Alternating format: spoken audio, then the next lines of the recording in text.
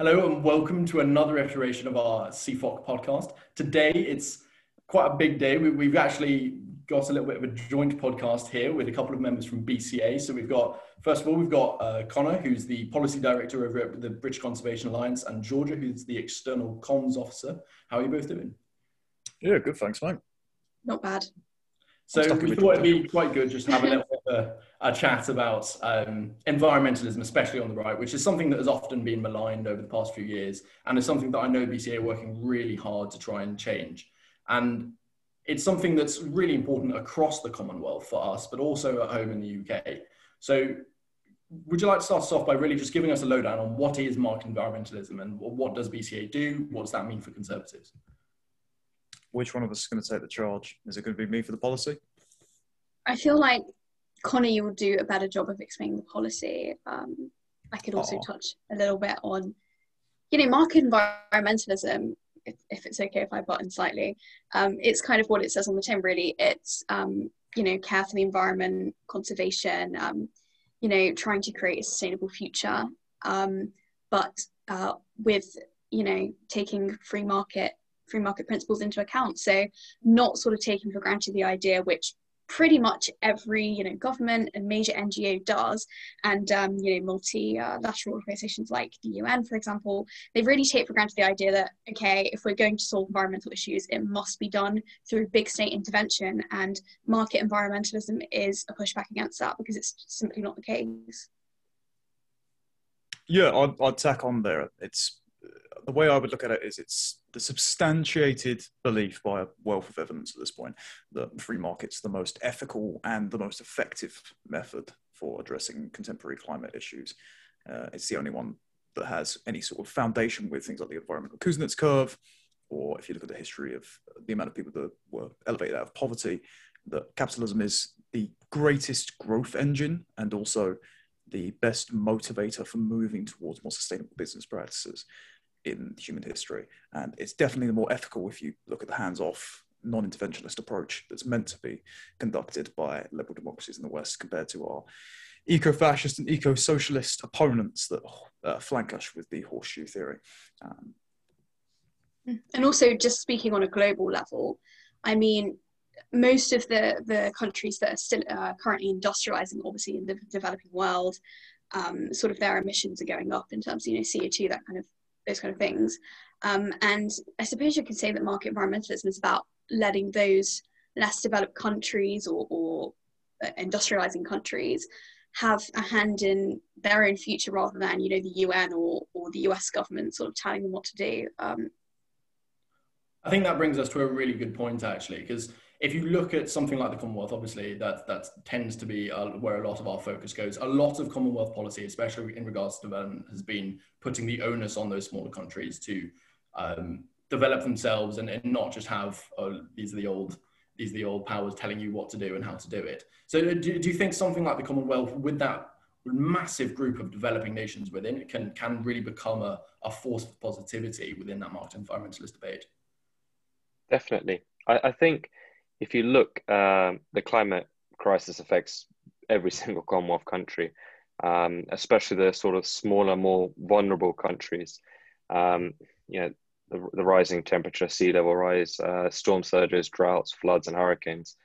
And if you look back through history, so I think back in 1989, the Commonwealth leaders were the first ones. I think it's the first collective statement on greenhouse gas emissions on the Langkawi Declaration.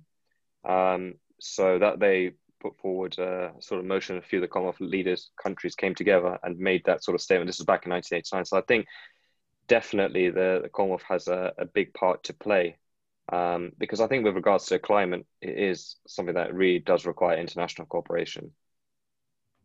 Absolutely. If I could just, tackle that a little bit. I'm actually currently writing something about how, Britain's soft power, which the Commonwealth and our, post-colonial legacy is obviously a massive pillar of, is one of the major ways that we should be shaping our global strategy, but also on climate. And especially, I think that while we do see the rise of, highly centralized, quite tyrannical economies like China that aren't necessarily sharing the Western perspective in a lot of ways on climate and environmentalism. I think that leaves a vacuum where Britain can improve its approach. Britain can, the EU and also the US, obviously the biggest Western power, in the world. So I think, the Commonwealth is a big part of that. Obviously, I guess a strength and a weakness is the fact that it's soft power. It's not sort of, us telling them what to do directly. But I think in a way, just thinking about the situation in Africa right now, Africa being the location of a lot of Commonwealth countries, of course, some of whom, like Rwanda, for example, that weren't even part of the British Empire, there's definitely a competition between, I guess, Chinese influence and Western influence, because the reality is that foreign influence does play a big part in Africa, in African politics, geopolitics, and control of resources and economies. And I think that while China does offer, low interest loans and investment in infrastructure, that kind of thing, I think that, Western powers in a way, Britain being one of them, of course, can offer a competitive advantage in the fact that we might be, better placed to offer market solutions than, say, China would. And obviously, as Connor was saying at the beginning, we know that market strategies work better than highly centralized ones.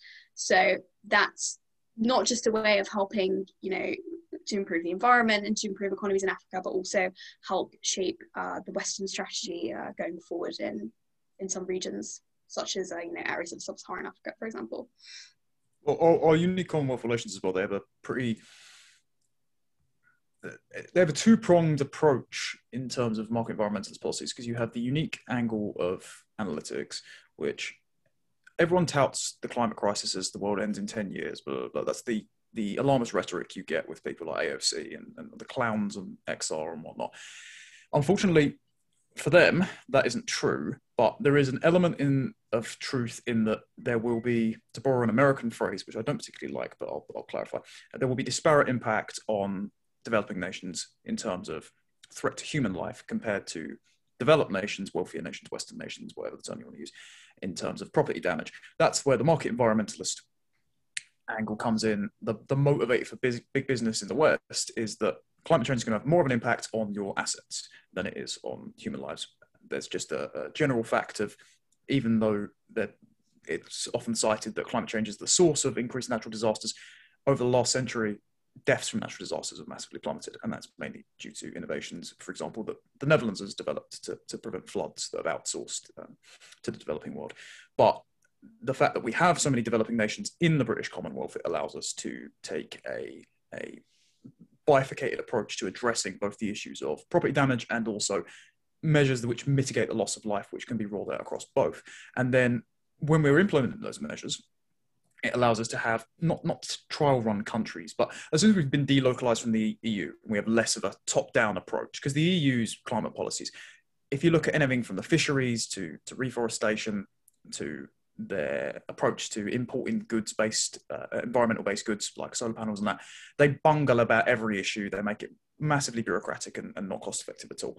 With Britain, now I know we set on embroiling ourselves in new international agreements like the TPP, which I'm sure we'll end up talking about and I'll blow my top off on later.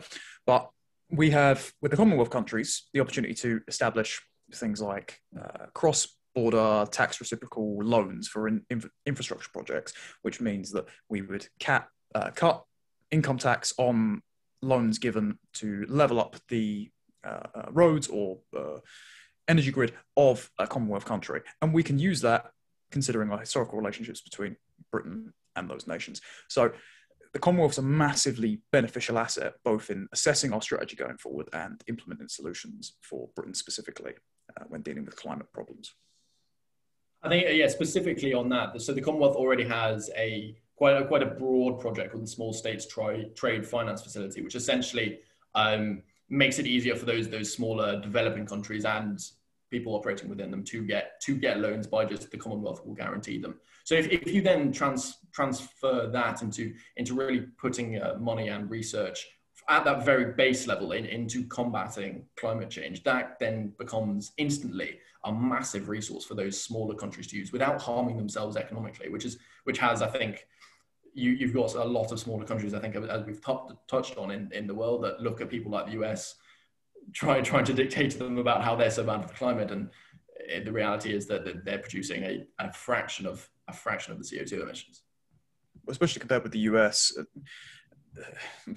I'm sure we're going to get onto Biden at some point. Again, all these topics are very interconnected, but the idea that you're going to have years of a very strong economy plus energy independence, which fracking is controversial, yes, but if we're looking realistically from now to 2050, carbon capture and lower carbon methods of energy production have to be on the table, because there's a transition period. At the moment, I've done the maths for this, and it's going to be coming out in a report with the Adam Smith Institute. But if we were to run everything on renewables, it would cost ridiculous amounts of billions to even implement in the first place. There isn't the battery storage capacity for the grid, and you would have possibly 15 gigawatt deficit for up to a month each time, and no way of safeguarding that. So the tech just isn't there. But the idea that the US would then scrap their energy independence at the same time they've got a record economy, and they're the leading nation for reducing their emissions 3 years in a row after leading the Paris Climate Accords is just astounding to me. And then now you're going to have President Biden and the Progressive Squad marching halfway around the world and telling every international organization exactly how they're going to run things in regards to climate. I think you should probably lead by example first, mate. And also, sorry, I just wanted to push or follow up rather on what you were just saying about battery materials. I mean, things like lithium, things like rare earths are materials that are highly concentrated often in very unstable countries. They're finite resources in most cases that are used to make batteries. I know that we're improving the technology to do with that, but that's still the case with the majority of battery technology, for example. I think that when we talk about the environment and conservation, we often seem to forget about that nowadays. In normal conversation, it seems to be all about, greenhouse gases, etc. We forget about the state of resources. We forget, of course, fossil fuels are also finite resources, but I think it's important to think about things like that when you're thinking about investing in renewable energy. It's not as simple as, okay, we make this thing, it's renewable forever, blah, blah, blah. There's a lot of ethical and, I guess, considerations to be made, ethical and sustainability related concerns concerning renewable energy. It's not as simple as it just being a one size fits all solution. If it was, we would have it more than we do in the UK now. There are definitely as well, I think part of what you're going to say was practical concerns in terms of... Yeah, that was probably the word I was looking for. There you go. See, great minds think alike. We do have a symbiotic relationship with those countries, but in pure production level, demand outpaces supply, and you can see that with clowns like Ed Miliband, who, again, sorry, I'm not particularly partisan here. Most of the politicians in the UK are absolute clowns most of the time. But if Labour wanted to take climate seriously, they wouldn't have put Ed Miliband in charge. He goes on Good Morning Britain this morning saying we need a massive drive of electric cars. One, doesn't own one himself. Two, if we had a wholesale adoption of electric cars in this country, we're 30 million. Now, we're not going to have the manufacturing ability to do that. And even if we had that, some people have been saying, oh, at least we can have the electric charging units, which you also got to pay for, and the cars themselves as some sort of backup battery for power generation. So if renewables takes a dip in the grid, we can use our cars to charge up our homes. That's only going to make up, I think it was something ridiculous, like 1% when we worked it out. But again, the numbers are going to be coming out in an upcoming paper. So that's also not a viable solution. So they're not only the technology is not there to support the grid at the moment, it's also not like a backup generator thing like a lot of people have been claiming. And the resources aren't even there to develop all of the things we need in the first place. Do you think this is a wider problem within politics generally, but especially within the environmental space? We've kind of ended up in this situation where rhetoric has taken precedence over actual action. I think you can apply that to Biden throughout his entire political career and where we see the US going as well. Because even in January, he kind of made a big show and dance about cutting US subsidies to fossil fuels, but then that just went away very quickly and quietly. And do you think, you take XR as well as another perfect example, where they just say things that sound nice but are actually completely pointless? Do you think that's a major problem within the environmentalist debate? The world is staffed by midwits, and it's both a consequence of being in online echo chambers for so long, and also it's a temporal concern. So I was chatting to a friend about this, whose podcast might be coming up at some point next week. But if you look at the way the EU is run, a lot of the US senators and a lot of the British MPs, just as mini case studies, for example, they have such a surface level understanding of so many of the issues they're meant to be campaigning on, because they've not only got local concerns, which they hardly address, but also most of the time, the things they get up and stand up and say in Parliament, they have been told to say those things because it's in accordance with the party line. And you've got some underpaid junior staffer writing all of their speeches for them. And that's why it's very rare that people like Kemi Badenoch or Liz Truss can articulate some sort of solid foundation of the ethical underpinnings of the other side's argument, because you very rarely get people who are in office who can articulate the issues properly, or who have the staff that have the time to go through all the issues and write something for them to parrot out later that's coherent and doesn't contradict all of their political history. It's far easier to just say party line platitudes, which keep you in a safe seat, than it is to stick your neck out and actually have a comprehensive understanding of the issues and overcome the Dunning-Kruger effect. And with groups in the streets like XR, they're often useful idiots for a higher, more nefarious cause. If you look at what a lot of the XR people have said, I mean, first of all, you're pairing up, as a lot of the Marxists do, you're pairing up anarcho-communists with top-down socialists, and a lot of the XR leadership are the more top-down tyrannical socialist types.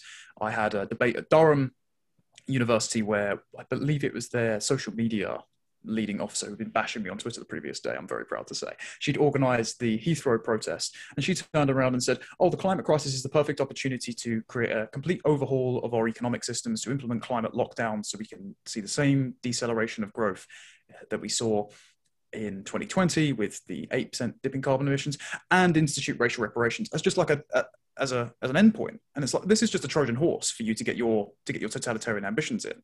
But these totalizing systems, again, provide people that sort of middling understanding, low effort thinkers to say, oh, this creates a root cause explanation for all of the things in the world. And if I was just granted enough power, me with my endless amounts of virtue can bring about the utopia. Sorry, mate, I doubt you're that smart. And even if you are, there's probably someone standing behind you with the ice pick ready. I think XR is, Margaret Thatcher once said this, and I think XR are a great example of this. And I think there's other organizations that are also a fantastic example of this.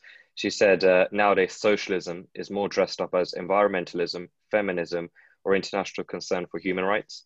You know, they all sound great and abstract, but if you scratch the surface, you'll see, well, you're likely as not to discover anti-capitalism, patronizing, distorting quotas, intrusions upon sovereignty and democracy of nations, new slogan, old errors. So I think XR and a lot of these sort of other fringe movements we're seeing, if you really scratch the surface and look really deep down, it's the same sort of age-old socialism message. And I don't think, to be honest, it has that much of a positive impact. I think if you look at XR when they first started, you know, I remember seeing one of their leaflets, and some of the key points, it's hard to disagree with. We should all be more climate friendly. We should all, you know, they're pretty simple kind of principles. But if you look at the way they have expanded, and you look at the way they've grown, and you look at the things that's coming out of their mouths now, to me, it just screams socialism. Just using environmentalism as that method. If it wasn't environmentalism, it'd be something else. I'm not sure anymore what their message is, and because I think it's deviated so far away from just purely environmentalism. Yeah, I think with XR, all you need to do realistically is go on their Twitter, just on any of their localized ones, anything. I think I went on the Youth XR one a few days ago and just scrolled down and generally just chuckled to myself for an hour because it felt like satire. There was just, it's just nonsensical stuff that you can say loudly, but again, seems to garner public attention. And that's something that I think we've got to grapple with in all realms of politics. And I know BCA is really trying to get louder and get sensical as well. But it's hard when those voices are really loud, but really not that smart. It's hard to combat them. It's often the employment of semantic overload, like you said, with the preliminary leaflet. Saying environmental causes is something pretty much everyone can get on board with, mainly because sustainability is good for business, because obviously you want to keep your market afloat, you want to create new areas of innovation. And also people have this intuitive sense of natural beauty. It's something that the Victorians talked a lot about, to try and get back in touch with the dualistic soul as soon as the industrial world rose up and they were questioning God. It's now, even people have said the same sentiment, that when we've been locked in our houses, one of the few things we can do is totter around the streets until a police officer comes up and asks you if you've got a license for that walk. And even there were articles in the BCA blog written by a few of our staffers, campus coordinators and policy researchers, who have said we've rediscovered a sense of natural beauty, that we can have this time in lockdown, if that's one of the very few things to come, good things to come, of this tyrannical incursion on our personal rights. But then fortunately, again, they're so stupid that they ruin the good graces that they have by achieving semantic overload, by conflating their moral prescriptive policies, moral in their sense, again, I'm using their loaded language here, with non-objectionable goals like climate justice, whatever that means, by going out in the streets and doing dumb stuff like welding themselves to police cars or putting horrific reefs and disrupting the cenotaph thing on Memorial Day, which I wrote about, that was on the Daily Express front page.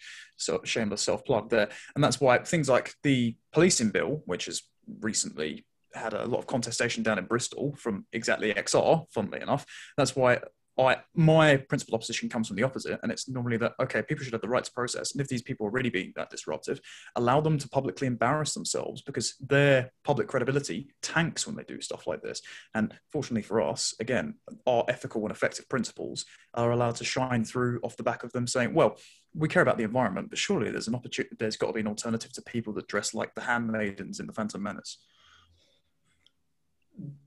As a kind of segue from XR then and rhetoric over action, talking about nuclear power and specifically Chinese involvement in UK nuclear power, because I know we've obviously with BCA, with CFOC, been chatting quite a lot about Chinese involvement in the West and how they've kind of expanded across the world and have their tentacles in everything at the moment.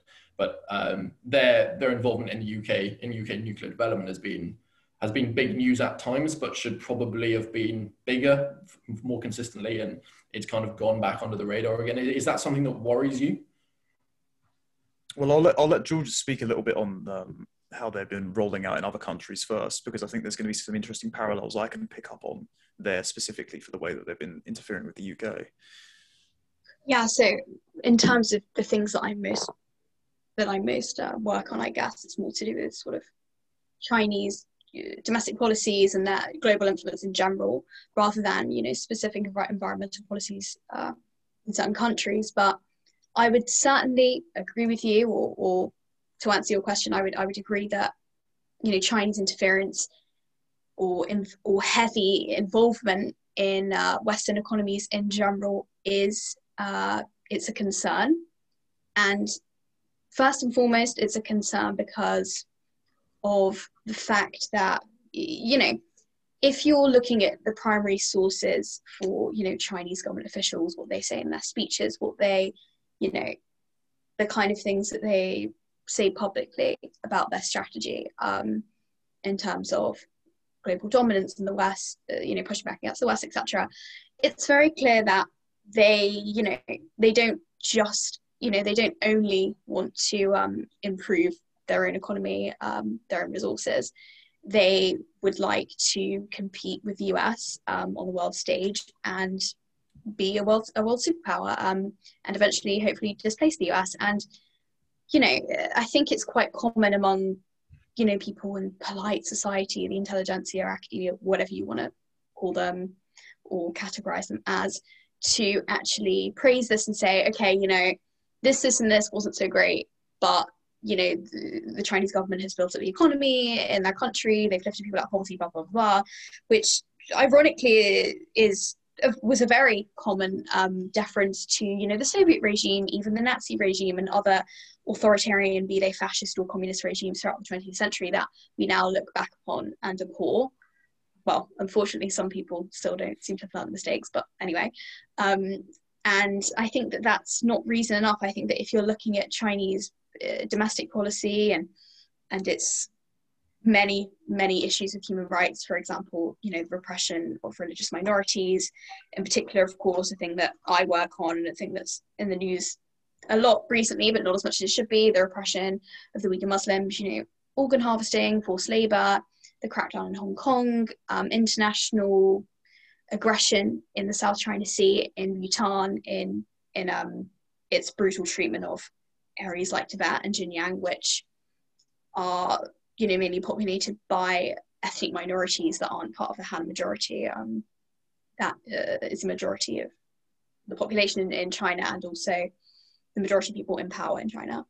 I think that it doesn't just like with XI, it doesn't take much to scratch the surface and see the very worrying things that are happening there. And you think, okay, is it a good idea for, this regime to be controlling things like nuclear power in Europe, or to be, for us to be heavily reliant on them in terms of trade?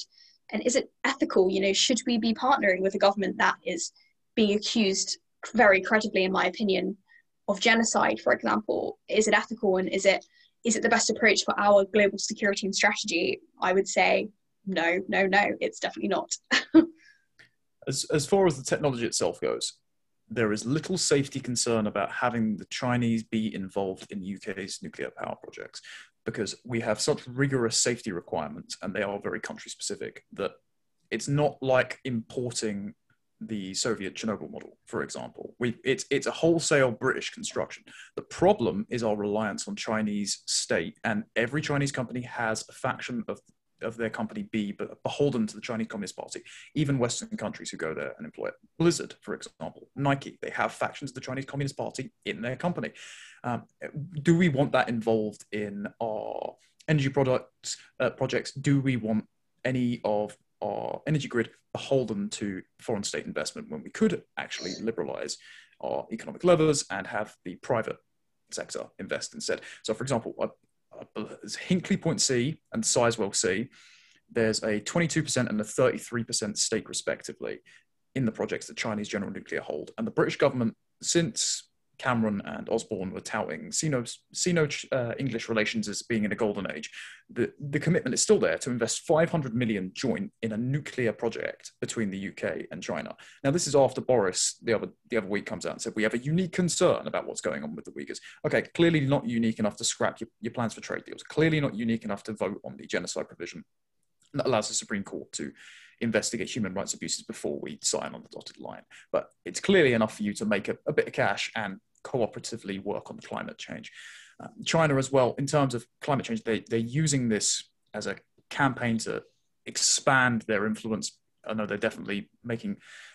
Predatory loans isn't something I usually like to describe, because it's seized upon by the social justice left to try and explain the 2008 housing crash. That's not the case of what happened at all. But in the case of the Chinese, they are using predatory loan systems for developing nations, because they're exploiting the inherently parasitic nature a dictator has with their people by saying, here's all this money to level up your economy, etc. We'll come back and pay protection when you're gone. So you can enrich yourself for a short amount of time, and then your successor, they'll have to foot the bill. So there's a sort of vampiric dependency that the Chinese are creating for developed nations on China. And I think the EU, for example, Germany's very willing to trade with China at the moment. I think their growing frustrations with China aren't from an ethical standpoint, but it's very much that China is threatening their own imperial ambitions in the region, because the EU have their own powers for Africa as well. The only thing I will say about China's intervention into technology is not a concern in the UK in terms of the technology itself, as I said, but in the US, for example, Biden did just repeal the ability to have Chinese technology be installed in the American energy grid. Now, Trump put a moratorium on it. He said, we're going to review these policies. Now, if you review a policy, you might freeze it, but I'd say you keep it in place and then see what happens. And then instead, Biden scrapped it and has immediately started allowing the importing and installation of Chinese transformers into the American energy grid, which can have a backdoor for software, which could shut down the American energy grid in certain sectors. I mean, that's just a disaster waiting to happen. So I think, as George has already outlined, China's trying to be... Their one China policy doesn't stop at what they believe the Chinese borders are. They're massively trying to expand their influence worldwide. And if climate change is the banner under which they can do it in other continents and other neighboring nations, then that's definitely something they're looking to use. Do you think this extends into then like a wider problem that we've got in regards to international relations now, where something like climate change has kind of been dragged into this pseudo Cold War that the West is kind of trying not to fight with China, but China are really intent on fighting. And because climate change has then been dragged into that, we're not going to see the action that might actually see tangible benefits, because just from an international relations standpoint, they just can't not do it. China is just so big and so powerful at this point that trying to cut ties, even if you look at the Australians have a lot of problems, have had a lot of very public problems with the Chinese over the past 6 months, but can't manage to economically separate from them. And if that extends into, I think it's already there, but if it continues to extend into the climate debate, do you think that might just get to a point where we don't see any real ethical benefits as a result of Chinese involvement? I think there's two issues here. I'll feel bad keep cutting Georgia off because I'll keep going on rants because this is just such a dense topic. First one is the international relations angle. There's a lot of contradictions laden within that. Let's look at Germany, for example. So Germany is still paying X amount to NATO. Under Trump, they were made to pay a hell of a lot more, their fair share, whatever you want to call it. But at the same time, Germany then decommissioned all their nuclear plants. Now, they were perfectly safe. This was a rash decision made. I've put this in an upcoming report again, because I'll never stop writing. A rash decision made after the Fukushima disaster, which was a completely unique instance, because as far as I know, none of Germany's nuclear plants were built on cataclysmic fault lines, which might not be a sensible decision. But Merkel's decided to scrap the lot. What that resulted in is massive brownouts, because you can't run a massive country like Germany on purely renewables when the technology isn't there. So they've had to go back and reopen all their fossil fuel plants while they've been continually getting rid of their nuclear. Explain that one to me. And then in the meantime, as a stopgap, as something to make up the shortfall, they've been turning to Russia and buying all their oil in a pipeline as they're paying defense money to NATO. So you've got stupid decisions create privation. Privation creates desperate action. Desperate action causes all of these leaders to violate their principles. And as a second point, this perceived desperate action and a lack of limiting principle is exactly what we're seeing as an exposure of the ills of our policy-making framework in the UK, for example. The Conservatives are conservative in name only. They definitely aren't taking our market environment. Well, they're not taking our market environmentalist approach, because there is some appetite among some of the MPs, but their natural inclination is just throw money at a problem and see what happens. I remember sitting in a webinar, and I forget which of the MPs it was, but we were talking about market environmentalist incentives for planting trees on private land, because most tree planting needs to occur on private land, because not only is there the incentive for the upkeep, but that's where most of the tree planting will occur. And he said, well, why do we need to create incentives? Why can't we just penalize them for not having trees? And it's the exact same backwards, we'll keep it PG, approach to legislating, which is creating the problem. And this is why there's some sort of appeasement strategy with China, because they see China as a model. And I know that sounds outlandish, but when Neil Ferguson, who is the guy whose track record caused unnecessary livestock deaths on the run up to COVID, and then suddenly we take his advice on epidemiology, when he goes out and breaks his own bloody lockdowns, he turned around and said, I'm paraphrasing here, but it's nearly exact. China is an authoritarian communist state. We in Europe didn't believe we could get away with their lockdowns, but when we saw that they did it, and then we saw that Italy tried it, we realized we could get away with it. So there is definitely some affection being shown to the Chinese model in its apparent efficacy, as opposed to its limitation on ethical principles, that is at the deep root of a lot of our international relations issues. So it's both a policy-making framework issue with a lack of principles limiting where they want to go, and also it's like a feedback loop where those stupid decisions then create the same sort of dependence on the tyrannical nations that China's trying to create for developing nations. I wanted to add, I totally agree with what you just said, Connor. I also think that, I think I briefly mentioned something earlier about the sort of the approach of the Western establishment to nations like China. I think that sort of, I guess, quote unquote, intellectuals, people in sort of the higher socioeconomic stratas, so to speak, often have quite an almost a fetishization of authoritarian regimes. It's kind of this idea that, might is right, or okay, this group might not benefit, but overall, if we suppress them, we'll improve the GDP by 50% or something, and that's okay, or we'll flatten the curve, for example. Utilitarians. Definitely that philosophy is playing into it a lot. I don't know if conscious, sometimes it'll be conscious, sometimes it won't. I think it's just this general sort of admiration. I think also, speaking about China specifically, I think it's quite short-sighted. I think that I've written a lot recently about sort of global demographic trends, and in China, for example, when you look at just the devastating impact that's still going on in the aftermath of the one-child policy, this means that by the start of the next century, China will have experienced a 48% decline in its population. It's simply not going to be, the one world superpower with those kind of trends afoot. It's not going to happen.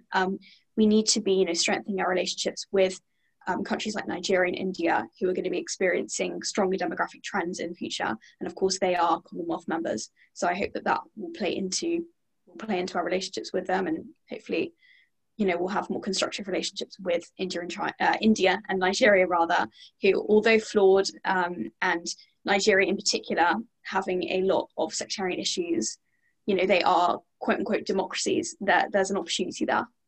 Whereas in China, there are many groups striving for those kind of things, but they're in the minority and they're up against a highly efficient centralized regime that simply does not tolerate any dissent.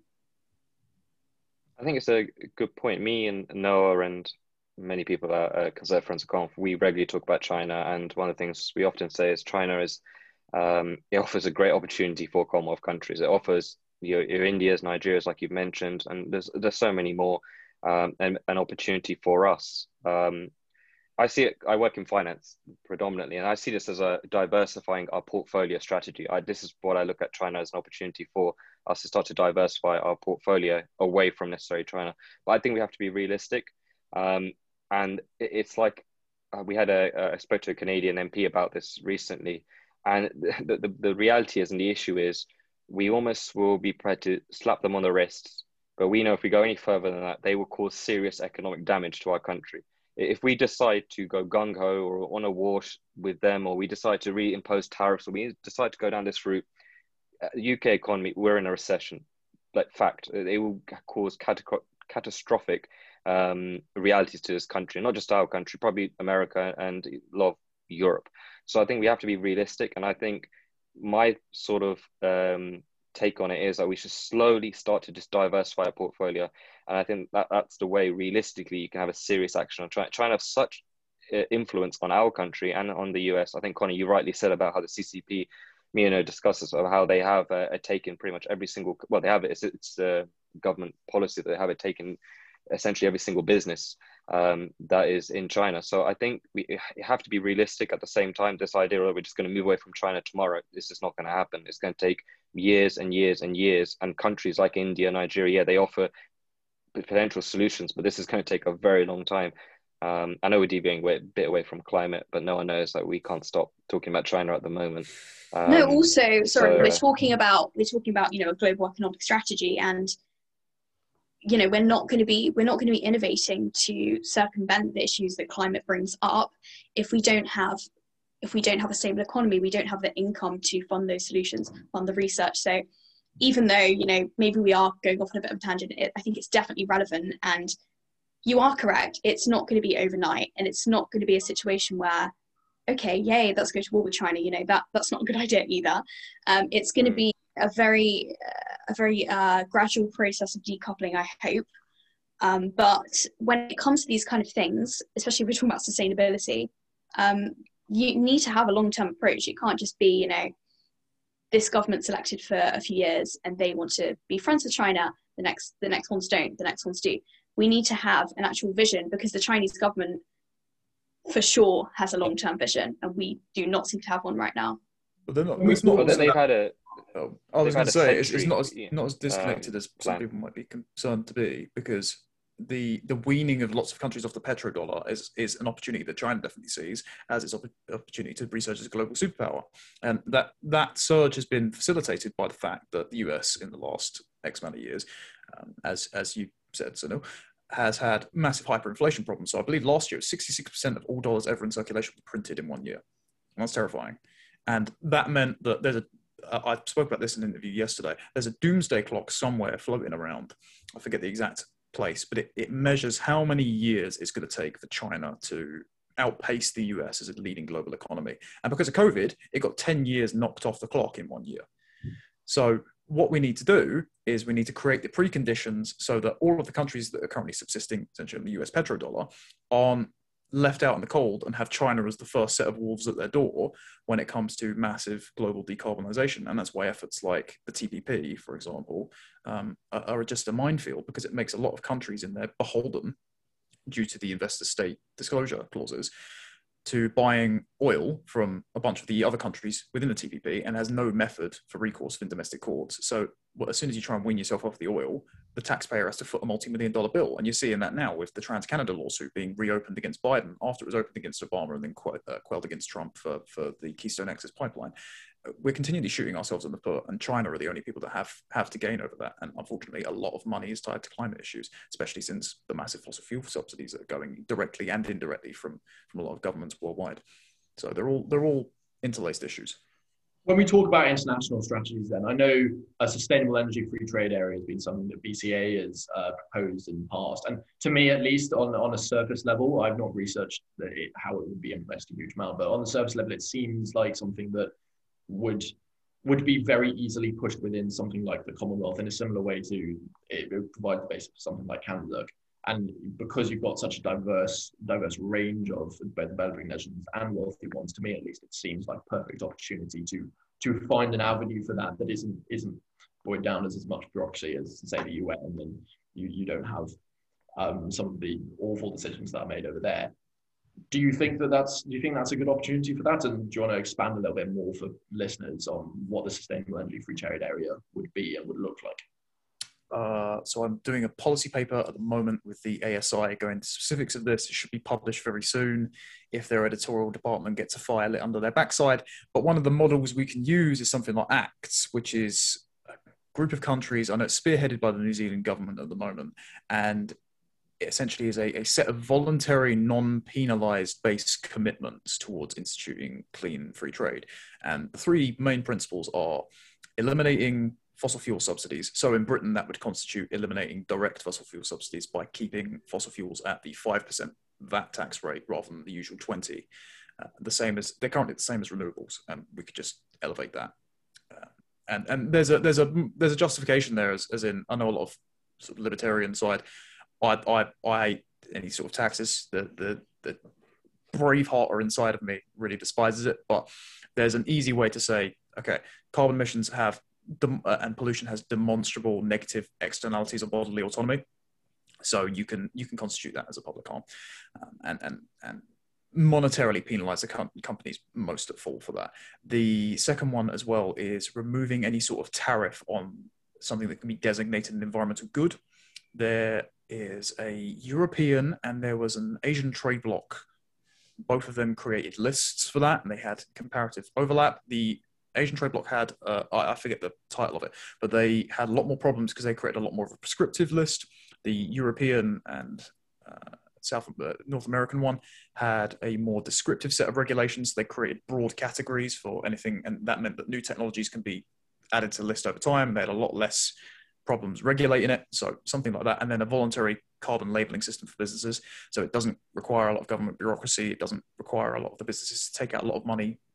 They're not forced to at gunpoint, but instead it allows businesses to add, like the sort of fair trade system, it allows them to add extra statistics on their products for the emissions that go into it and inform more consumer choice. And that therefore incentivizes consumers to, over time, voluntarily adopt more sustainable purchasing practices. Something like that three-pronged approach is something that Britain should be interested into getting in on, at least interested into entering into the foray of negotiations for the terms of that agreement. Currently, we're a bit tepid on it, but there's some people sniffing around think tank circles that are pushing them in that direction. But I think we've covered a lot of bases there. I think there's been some really, really good discussion. When we were talking to Aliza Ayaz last week, I kind of thought, look, climate change can often get quite heavy. It can often get a little bit dour. So it's good to end with a little bit of positivity. So are you positive? And I hope the answer is yes, looking forward. If so, why? And if not, why, obviously, as well.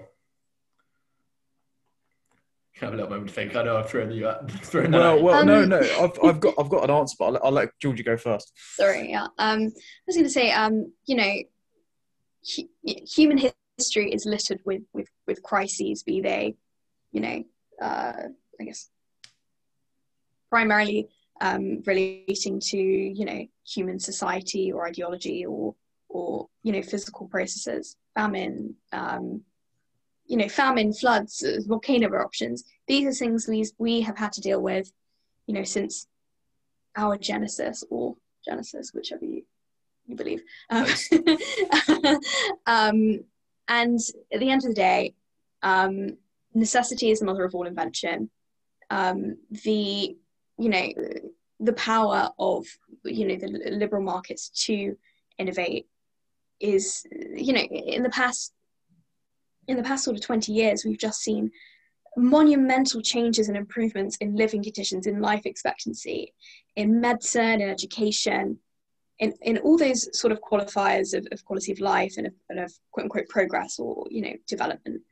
I think that there are many things we still can do. The world, you know, nowadays, it just changes so fast. It's hard to even know where we'll be with this kind of technology in a year, never mind, you know, 5, 10 years, 15 years. So I think that there is definitely, you know, there are definitely positives to think about. I'm hopeful. But also, you know, it depends on how, in terms of sort of global geopolitics, definitely depends on how, you know, the US and Europe decide to react to the other forces that we're competing with, I suppose, globally. But yeah, nothing's ever set in stone. I think there's always hope. Even though, you know, I'm definitely a pessimistic person, I think that looking at these things, you have to have a nuanced perspective. You can't be sort of, you know, everything is going to go wrong or everything's going to go great, because we don't know, but we do know that, you know, we live in a society, guys. I knew you were going to say that. Natural processes, you know, there's balance and cycles, and I think ultimately, I hope and I do believe that we will rise to the challenge, you know, as a species. I think that we have all the resources able to do that at our disposal. But yeah, unfortunately, in terms of global decision making, it is very complex, and who knows sort of what things will arise. But I think that we definitely have the power to solve these issues and handle them in the best way possible. I think the trajectory for global development is excellent. I think the main thing that gets in its way is, again, as we spoke about before, the lack of a limiting principle on institutional power. And the people staffing those institutions are the meddling midwit kinds who believe, oh, if I can legislate outcome for one sphere of public or private life, I can do it for all. And they have the ideological possession that they know what's best. The best thing governments, institutional bodies, etc., can do right now is create the preconditions for the experts, as in titans of industry, as it were, to innovate and pull us out of this quagmire that we're in globally by letting go of the reins a little bit and legislatively retreating. Because the main, I'm very much of the Reagan mindset, and I believe that things like the Paris Accords and that bear it out, of where the scariest thing you can hear is, hi, I'm from the government and I'm here to help. It's not going to work. They need to back off.